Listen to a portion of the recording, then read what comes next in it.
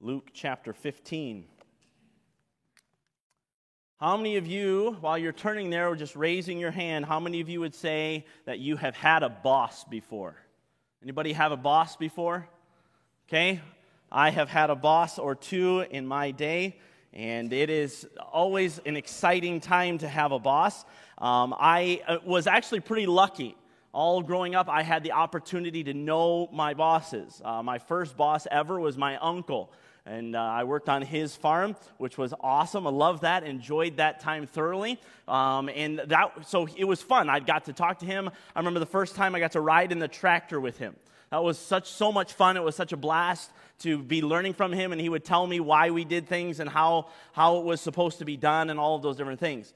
My next boss was actually at Faithway, and so he was the pastor of the church, and I had the opportunity to spend some time with him, be alone with him, learn from him, ask him some questions and different things like that. And so that was an awesome opportunity. And then I started here at Bible Baptist. And I got to know Pastor Stone very well. I got to interact with him and talk to him and ask him all kinds of questions and learn from him and all these different things. So those were my bosses. I enjoyed that chance to develop a relationship with my bosses. It's an awesome opportunity.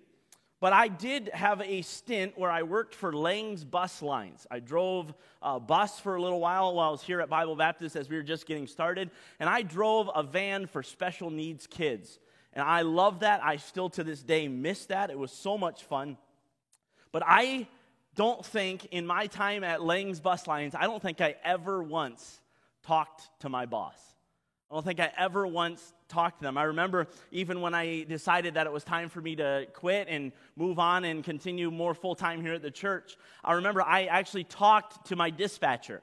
I didn't even talk to my boss. I just talked to the dispatcher and said, hey, just so you know, I'm not coming to work anymore. I'll give you my 2 weeks notice, and it all worked out. But I don't think I ever once met them, talked to them. My location manager, his name was Peter. I have no idea to this day what his last name was. It was Peter. I remember seeing him. I don't think I ever talked to Peter. And then Doug Langs was the owner of Lang's Bus Lines. Again, I don't know if I ever even saw the man or talked to him. You say, Pastor Jones, what in the world are you getting to? Just a second, I want to tell you the best part about working. The best part about working is the paycheck, right? Somebody talk to me here. Let's go. The best part about working is the paycheck. For all of you teenagers who are not working yet, trust me, the best part about working is the paycheck. It's so much fun when you put in all that time, all that effort, and you have money to spend at the end of the day. I was the type of person, especially at Lang's, that didn't really have a need to know my boss. I didn't really need to know him. Right? I didn't need to know Doug Langs. I didn't really need to know Peter. But listen, as long as I showed up and got my paycheck at the end of the week, I was happy. Did my job, did what I needed to do, got my paycheck. And I think most people feel this way. Most people are just show up, do your job. I don't really need to have a relationship with the person who signs my checks. Maybe I need to have a relationship with the person I immediately report to, but I don't necessarily need to know the person signing the checks. To the point, I think this is how many of us view God in our lives. A lot of times we view God as a boss. I just do what I'm told to do. I just be where I'm supposed to be when I'm supposed to be there, and we just view him as a boss, a person to whom we work for. And quite frankly, as long as he keeps giving us, quote, the paycheck, right? As long as he keeps blessing us, we'll be happy. We'll continue to work for him. As long as he continues to bless us and we can continue to be content. But the moment that our, quote, boss does anything that we don't like, what happens? We get frustrated with him, don't we?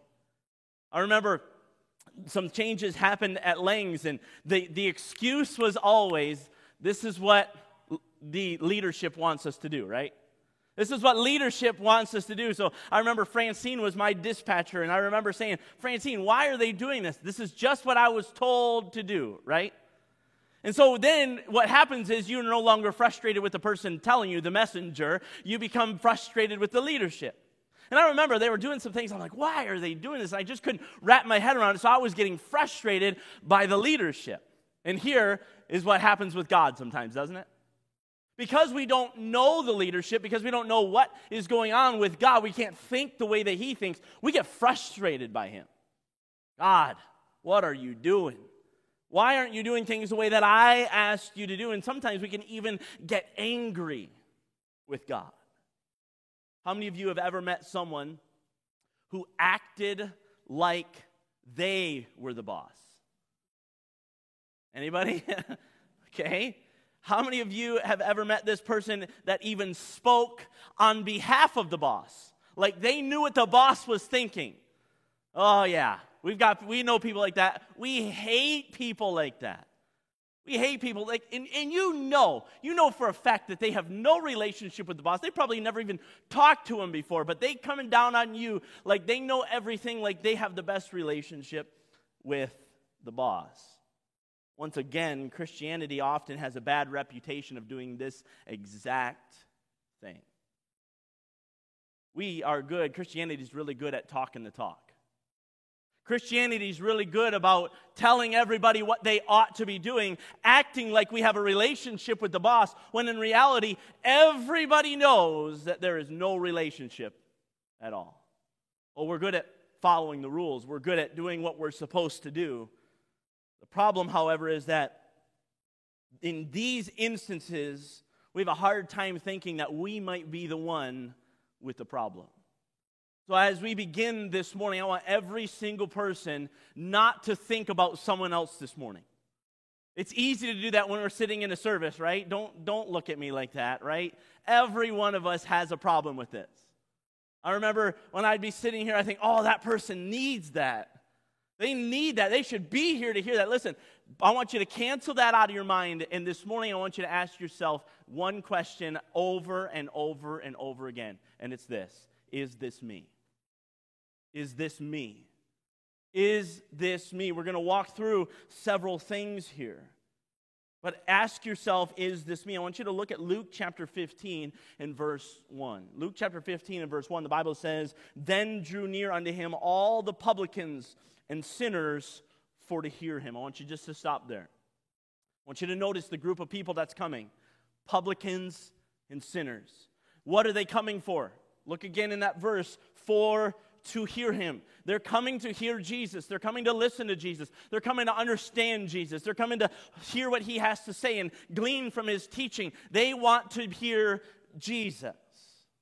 So we have one group of people, the publicans and the sinners. Look at verse 2. "And the Pharisees and the scribes murmured, saying, This man receiveth sinners and eateth with them."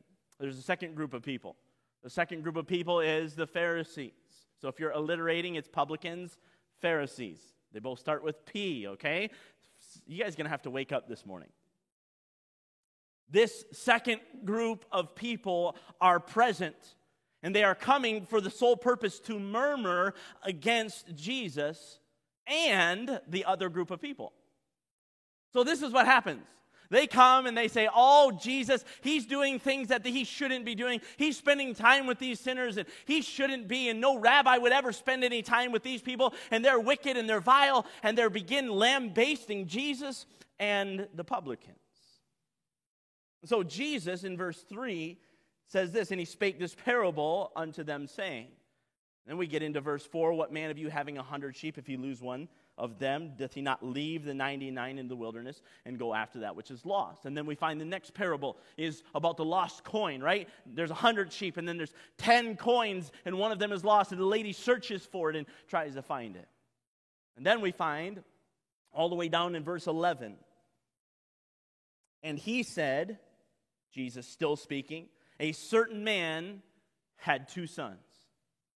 A certain man had 2 sons." Do you find it interesting that there are 2 groups of people to whom Jesus is talking to, and that there are 2 sons? Anybody think that's coincidence? Listen, Jesus doesn't often do things by coincidence. There's a reason why he's getting down, because there's 2 groups of people, and there are 2 sons. Look at verse 12. And the younger of them said to his father, Father, give me the portion of goods that falleth to me. And he divided unto, notice, them his living. So both sons get their living. Most of us read the story of the prodigal son, which we dealt with the first son 2 weeks ago. The prodigal son. This is the story. And often what happens again is we often think about someone else who has gone astray and walked away from the Father, and they need to come back. That's what we do. We read the story of the prodigal son, we think, oh man, I wish that person would come back. Oh man, I wish that would happen. I wish this would go and that would go, and I wish that person would just get right with God. But we're missing the whole point of the story. Don't get me wrong, that is one point of the story. But I'm afraid often when we read the parable of the prodigal son and we understand it, we forget the whole point of the story. The point of the story is that there are two sons, which means there are two sinners. Don't miss this. There are two sons, which means there are two sinners in this story. Two very loved sons, but two sinners. One is an open sinner who wasted his substance with riotous living. He's an open sinner. He wasted it. The other son stays. He doesn't go away. He stays. But I want you to notice this. He never gets any closer to his father. Almost like his father is just a boss. Almost like his father is just his employer. Both of these sons knew who their father was, but neither of them, don't miss this, neither of them knew their father's heart. They both knew who their father was. Oh, my father, he has many servants, and I know that if I come back to him, I can be one of his servants, and they have bread enough to eat. They knew who his father was, but he did not know his father's heart. You can see that when his father comes running to him and says, listen, you're not a servant of mine, you're my son. And I'm going to put a robe on you, and I'm going to give you a ring, and I'll put shoes on your feet, and we're going to throw a massive party. Listen, his son did not know who his father or his father's heart. He knew he was. And likewise, we see the older brother. Our focus of our attention today is going to be on this older brother. Once again, I want you to think about yourself. Ask yourself the question, is this me? Look down with me at verse 24. Just to give you a little bit of context, this is the story. The Bible says, for this my son was dead and is alive again. He was lost and is found, and they began to be merry. Verse 25, now his elder son, notice where he was in the field. And as he came and drew nigh to the house, he heard music and dancing, and he called one of the servants and asked what these things meant. He said unto him, thy brother is come, and thy father hath killed the fatted calf, because he hath received him safe and sound. And notice verse 28, and he was angry and would not go in. Therefore came his father out and entreated him. And he answering said to his father, lo, these many years do I serve thee, neither transgressed I at any time thy commandment, and yet thou never gavest me a kid, that I might make merry with my friends. But as soon as this thy son was come, which hath devoured thy living with harlots, thou hast killed for him the fatted calf. And he said unto him, son, thou art ever with me, and all that I have is thine. It was meet that we should make merry and be glad. For this thy brother was dead and is alive again, was lost and is found. The older brother can be a picture of what goes on week after week here at Bible Baptist. It can be a picture of what goes on here week after week here at Bible Baptist. I want to show you three attributes of the religious. I want to show you three attributes of the religious that lack relationship with their Father. Three attributes of the religious that lack relationship with the Father. Number one, a natural tendency to petty anger. A natural tendency to petty anger. Notice with me again in verse 27. And he said unto him, thy brother is come, and thy father hath killed the fatted calf, because he hath received him safe and sound. I want you just to stop there. When you hear that, do you not just get a little bit excited? When you hear, listen, your brother is come home. Your father has received him. It's an exciting day. Everything's wonderful. We've killed the fatted calf. We're having a party inside. It's awesome. I get excited about that. Praise the Lord that my brother has come home. But notice verse 28. He does not do that. And he was angry. And he was angry. Notice, and would not go in. Does this make any sense to you? His brother who is lost has finally come home. His brother who has gone astray has finally come home, and he's angry? So petty angry that, notice, he would not go in. I love the specifics of the Bible. The Bible doesn't say that he didn't go in. The Bible says he would not go in. If I can put it in one word, very simply it would be, Crossing his arms, I am not going in there. I don't care how much fun it looks like they're having in there. I am not going in there. I don't care how much good food is in there. I am not going in there. I just came from the field working hard, and I am not going in there to enjoy that food. Oh, I don't care how full the punch bowl is. I am not going in there. I don't care who's in there. I don't care what's going on in there. I am not going in. His father literally had to come out looking for him. By the way, that's not what a father does, especially in ancient times. A father doesn't come begging for his sons. A father surely doesn't go running for his son that's been in a pigsty for who knows how long. But listen, this father is different than most fathers. This father cares about his sons, and so he comes out looking for him and asking him simply, what's wrong? What's going on? I think most of the time it's easy for us to look at someone who's angry and think, you need to stop. Hey, just knock it off, right? That's simple. That's easy. Don't worry about that. It's not that big of a deal. It's easy for us on the outside, right? Like, come on, buddy. What's the big deal? Knock it off. Go in and congratulate your brother. But I want you to understand something about people who are angry. To people who are angry, it is a big deal. Otherwise, they wouldn't be angry about it. It's a big deal to them. I know I've had people tell me when I'm angry to settle down. That doesn't make me happier. It doesn't cause me to settle down. In fact, it quite amps me up just a little bit more. The best question to ask in this moment, is this: why am I angry? Why am I angry? Again, listen, I want you to understand, this is exactly what the father asks him. Look at verse 28.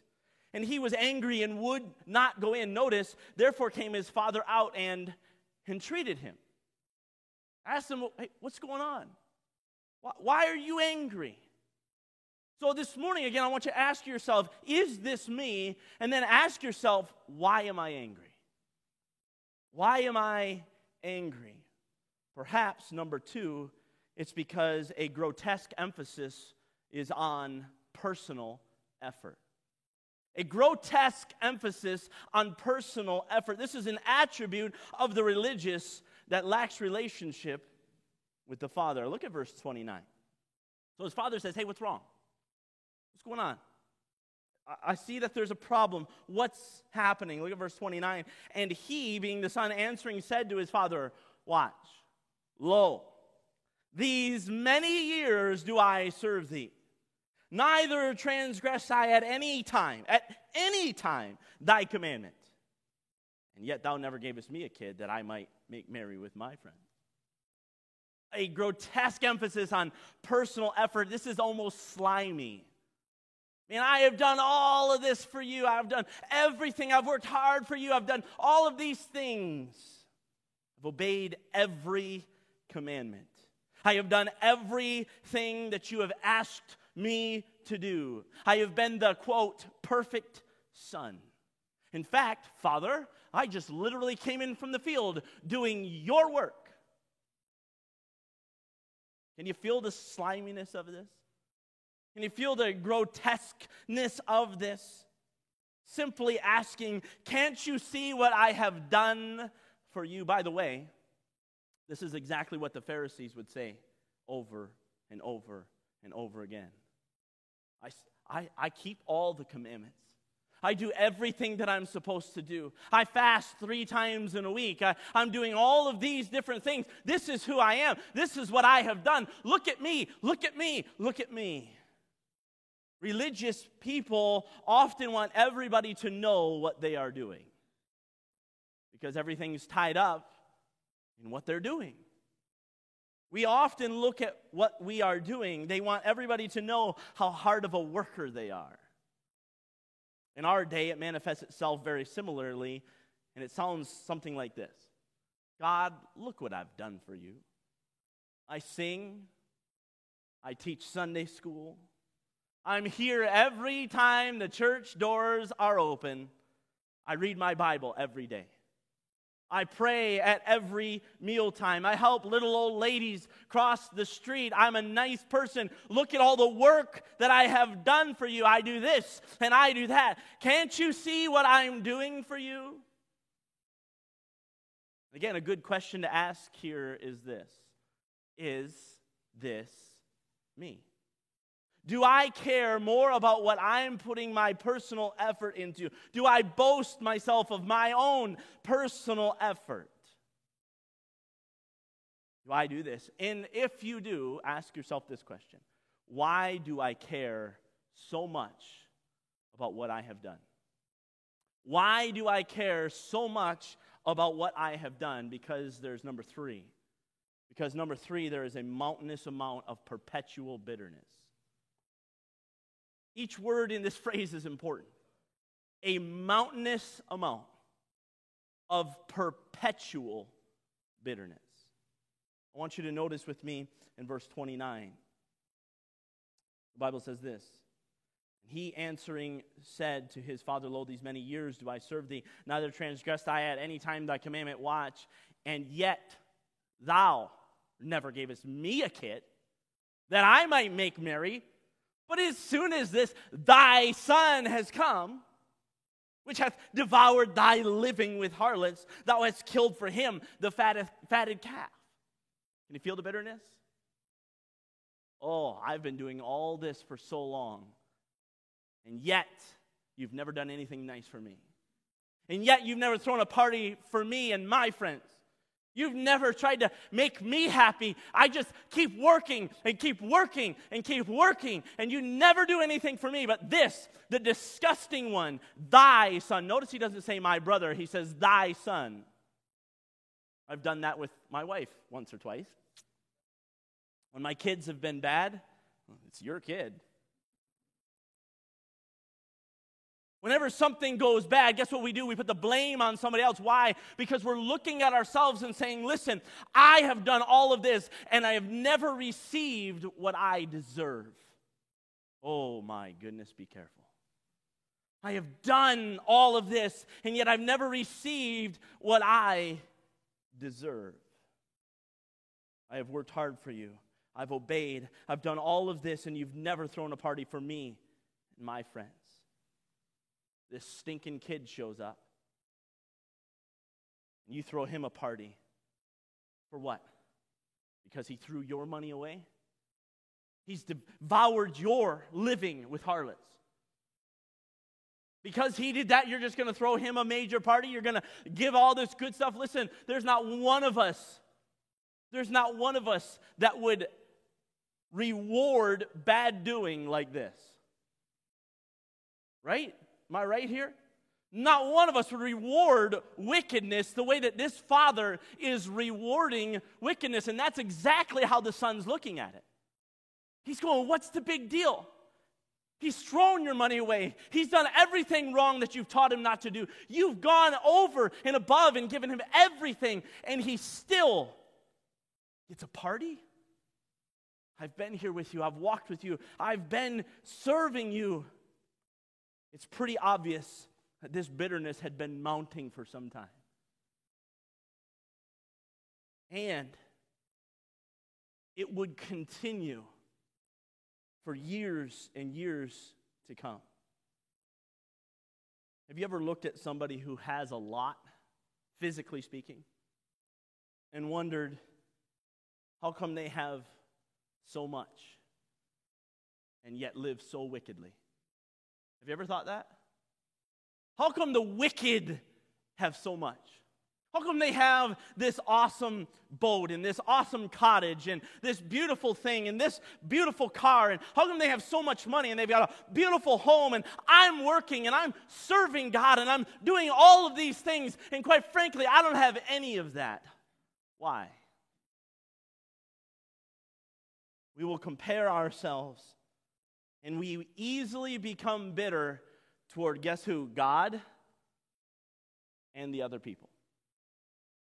There is no doubt in my mind that this elder son is bitter toward his father and his brother. He's bitter. He's angry. What happens is that builds and builds and builds. And guess what? It becomes a source of perpetual bitterness down the road.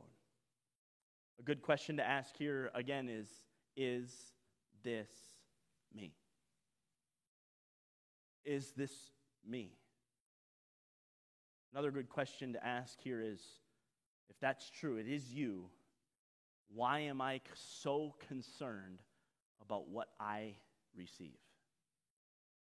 Why am I so concerned with what I receive? I think sometimes in this story, we forget that both of these sons got their portion of the inheritance. It's easy for us to remember that the younger son got his portion, right? Oh, he blew it all. That's the focus of the story. But we forget that the older son received his inheritance as well. In fact, according to Jewish tradition, the eldest son would receive a double portion. Again, according to Jewish tradition, from what I could figure out, the older son would have received 2/3 of the father's inheritance. 2/3. Don't miss this, okay? He has more money than his brother did at the beginning, and guess what he's still doing? Complaining. He's still complaining. He's still wondering. He's still bawling. He's still being a baby. He's got so much of his father's inheritance, yet he's still complaining. It's grotesque. It's a source of perpetual bitterness. He had so much, yet he still wanted so much more. The disturbing part of this story is that even though his older son stuck around, notice this, he had never learned the heart of his father. Don't miss this. Please don't miss this. The most disturbing part of this story is that though the older son had stuck around, he had still never learned the heart of his father. His father, again, was basically a boss to him. I've served thee. I've done everything you've commanded me, but I still don't know your heart. I want you to look at Luke chapter 15 and verse 31 of our text. The Bible says this. And he, being the father, said unto him, Son, notice, thou art ever with me, and all that I have is thine. I think his son already knew that. I'm still with you, and I'm the older son. I get everything. My father actually does pass away. Everything comes to me. The home farm comes to me. But I want you to notice verse 32. It was meet. It was necessary. It was important. What? That we should make merry and be glad. For this, thy brother was dead and is alive again, was lost and is found. The heart of the father was not punishment. The heart of the Father was not rectifying the shame that his younger son had placed upon him. Notice with me, the heart of the Father was a heart of compassion. Don't miss this. The heart of the Father was a heart of compassion.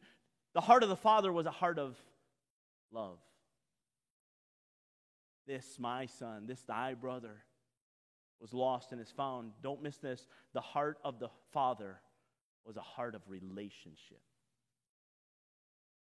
Compassion, love, and relationship.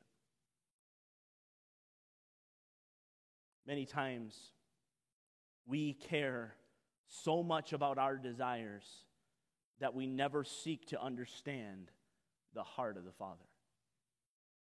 Sometimes we care so much about our desires that we never seek to understand the heart of the Father. I want you to notice verse 32. Look at the end of it. Should there not be a verse 33?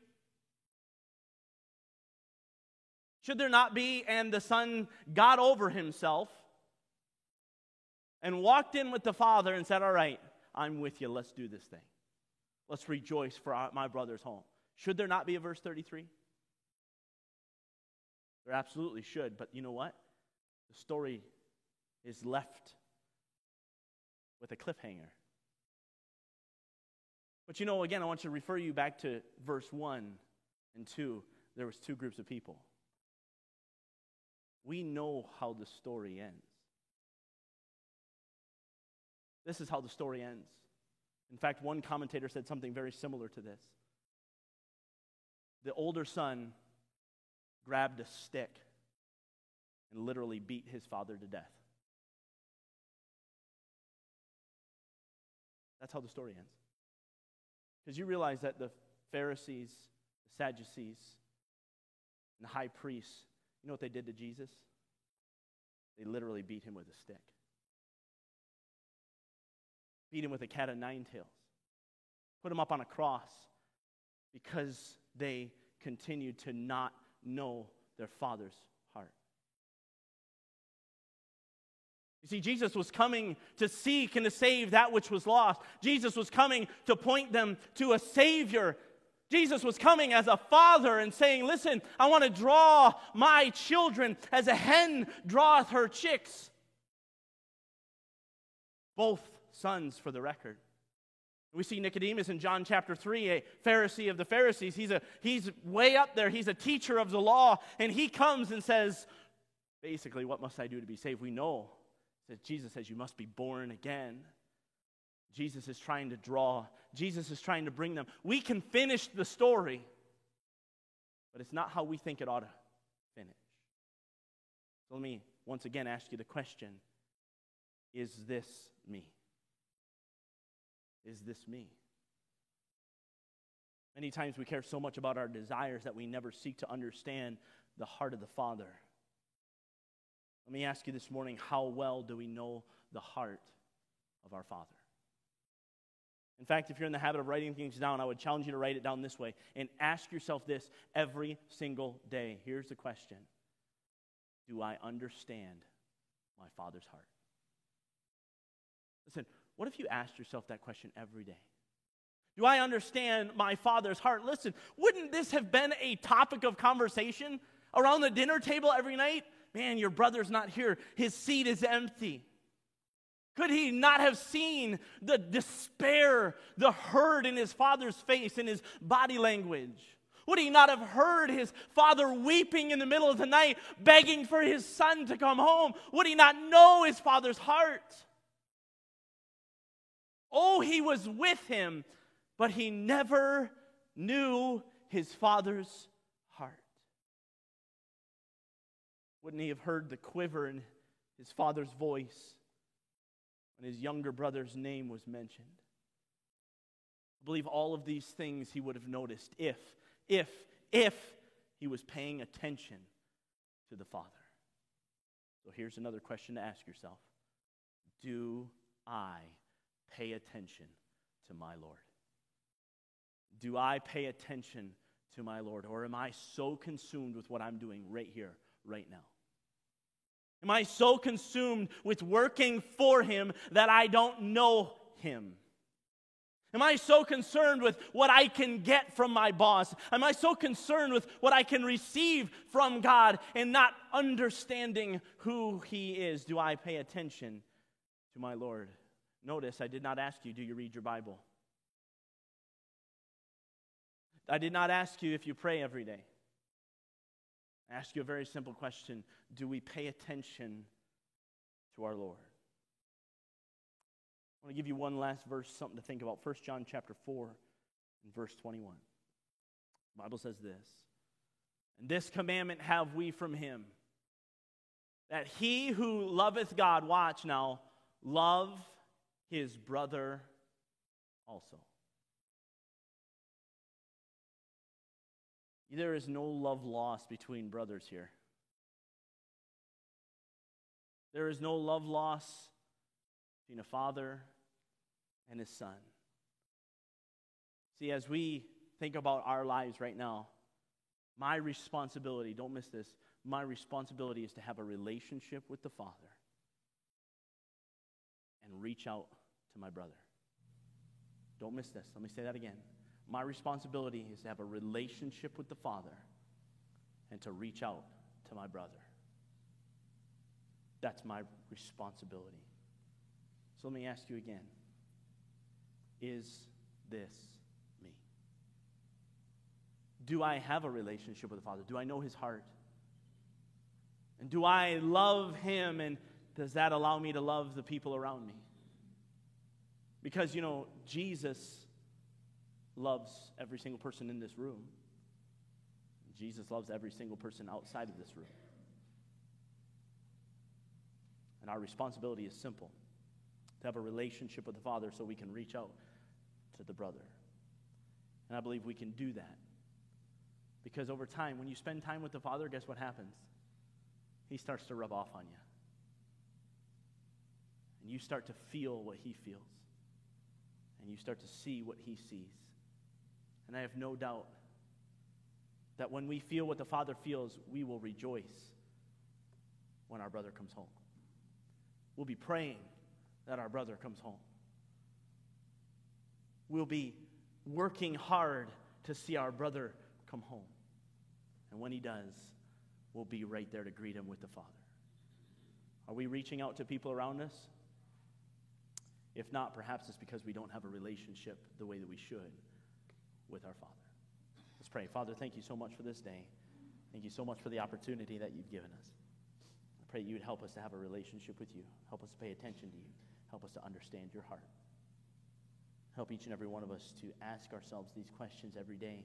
Father, it's so easy to get wrapped up in our religion, in our work for you. Father, I'll be the first to admit that. I'll be the first one to stand here and say, I get so easily wrapped up in working for you that I forget to have a relationship with you. Father, I don't want you to be my boss.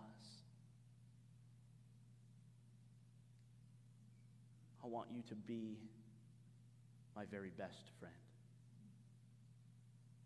You're a friend that sticketh closer than a brother. You've saved my soul. You've given me an inheritance.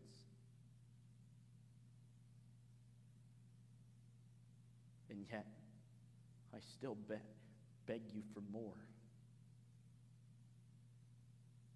Father, would you help me today to know your heart? Help me to understand you. And for these that sit here before us today, would you do the same for them? Give us the strength necessary to see if we are the problem and confront the problem and work through it with your power and your strength. Thank you so much for all you do. We pray all these things in your name. I'm just going to ask you to keep your heads bowed and your eyes closed for a second. This is the time where we make a decision. I hope you will make a decision. I challenge you to write it down too. Some of you may say, I care more about what I'm doing for the Lord than what I know of the Lord. And I need to make a change today. Some of you may need to say, I still do not have a relationship with the Lord, and I'm still doing what I want. It's time for me to come back to Him and have a relationship with Him. Whatever your decision is, I'm going to challenge you to take some time, write it down, Talk to the Lord about it, commit it to Him, and have His will and way done. Let's give you some time to do that right now.